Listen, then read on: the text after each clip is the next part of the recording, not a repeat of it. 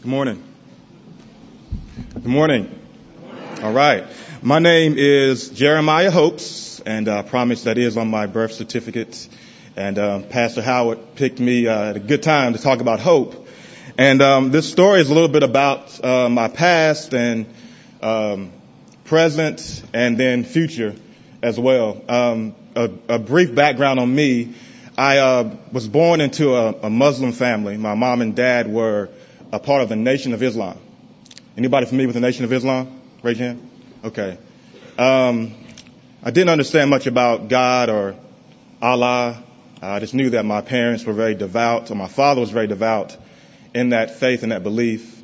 When my mother and father divorced when I was about 5 years old, we started going to a Baptist church in the South. It was the church. Context. We lived in New York at the time that my mother and father were together. Okay. We moved from New York to live with my grandmother for a little while, who lived in the South, and went to the same church for 30, 40 years. The same church my mother grew up in. So then I went from the beliefs of not celebrating Christmas to not celebrating any holidays or Easter, to my mom walking behind my dad, to my mom not being able to speak or go to the door when people came to her house, to the Baptist church environment. And the things that I learned about God and about prayer, especially prayer, were very confused. I was very confused.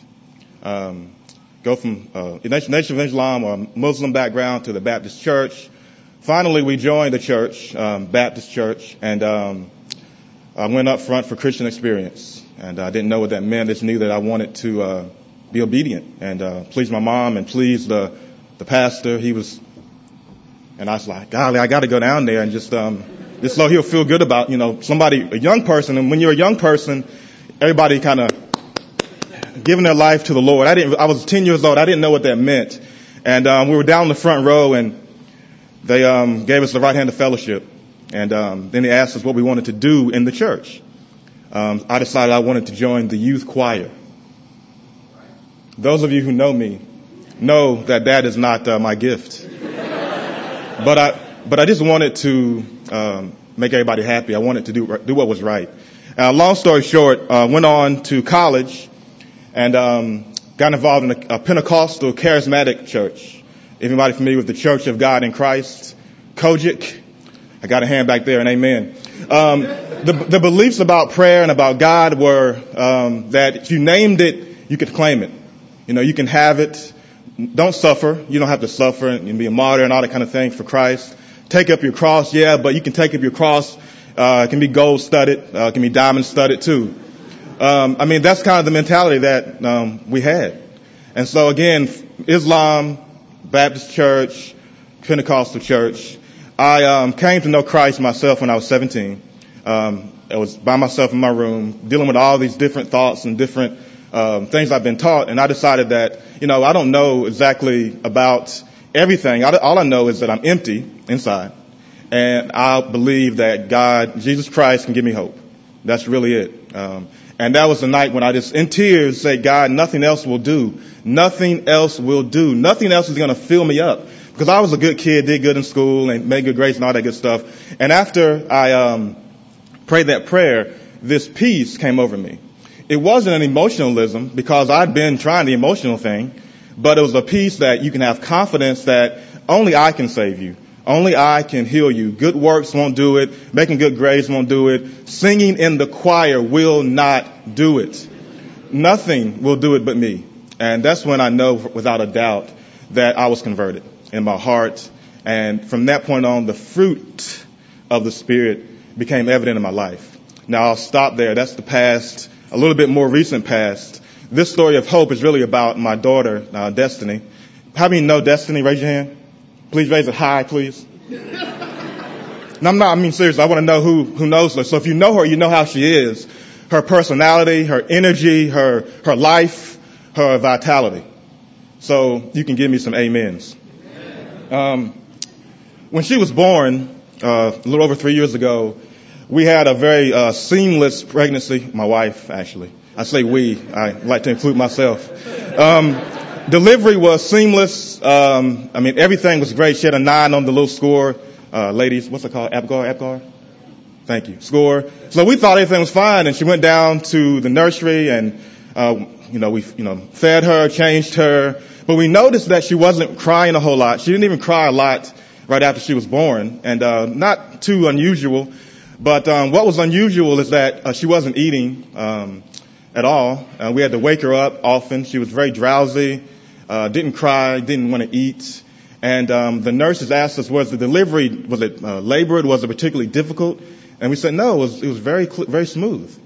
And then maybe about 5 hours later, the nurse came back and said, your daughter is not moving her shoulders, no kind of reflex, no kind of startle response, nothing. And when she got a hepatitis B shot, I was there, and she didn't even cry. It was like it didn't happen. And later that night, about 9:10, we were kind of half asleep. I know my wife Donna was recovering. We get this nurse frantically runs in our room and says, we're taking your daughter down to the NICU, the neonatal intensive care unit, because she's not moving at all. She was completely paralyzed from the neck down. The neurologist examined her the next day. She had no reflex in her elbow, her knee, and had a very faint one in her ankle.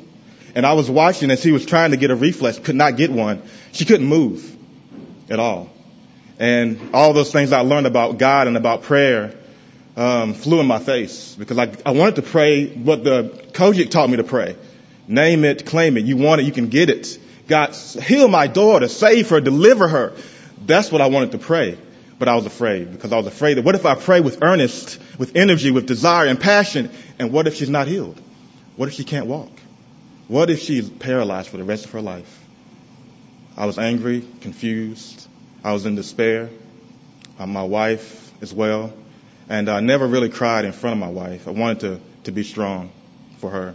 But I was broken. I was empty. I didn't know what to do.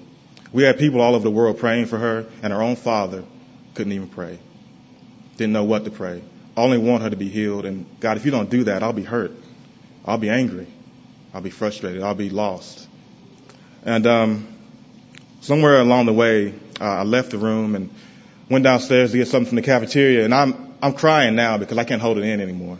I'm not crying because my daughters can't move. That made me sad, but I was really crying because I could not call on my God.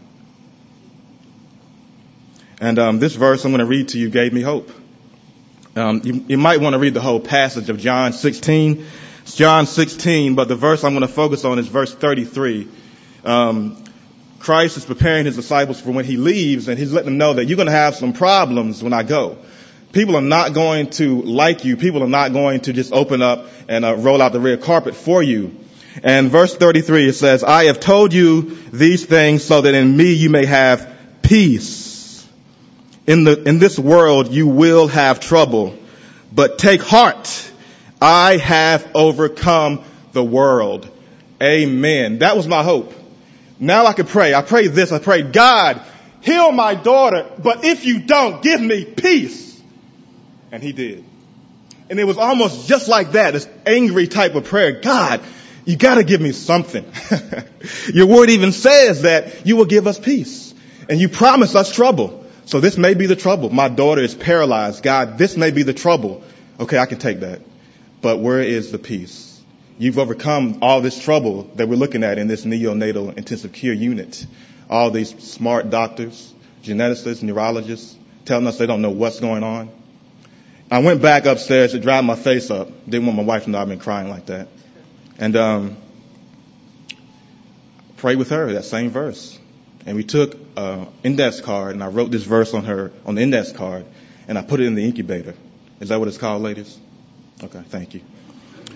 And I left it there in the incubator the whole time. And every day we would go over there. We'd stay late at night and get up in the morning and go over there. And I would go over there and ask the doctors, what about her muscle beginning to atrophy if we're not getting her physical therapy? And they're like, well, don't worry about that. Don't worry about that. We're worried about other things right now. But I was worried about that.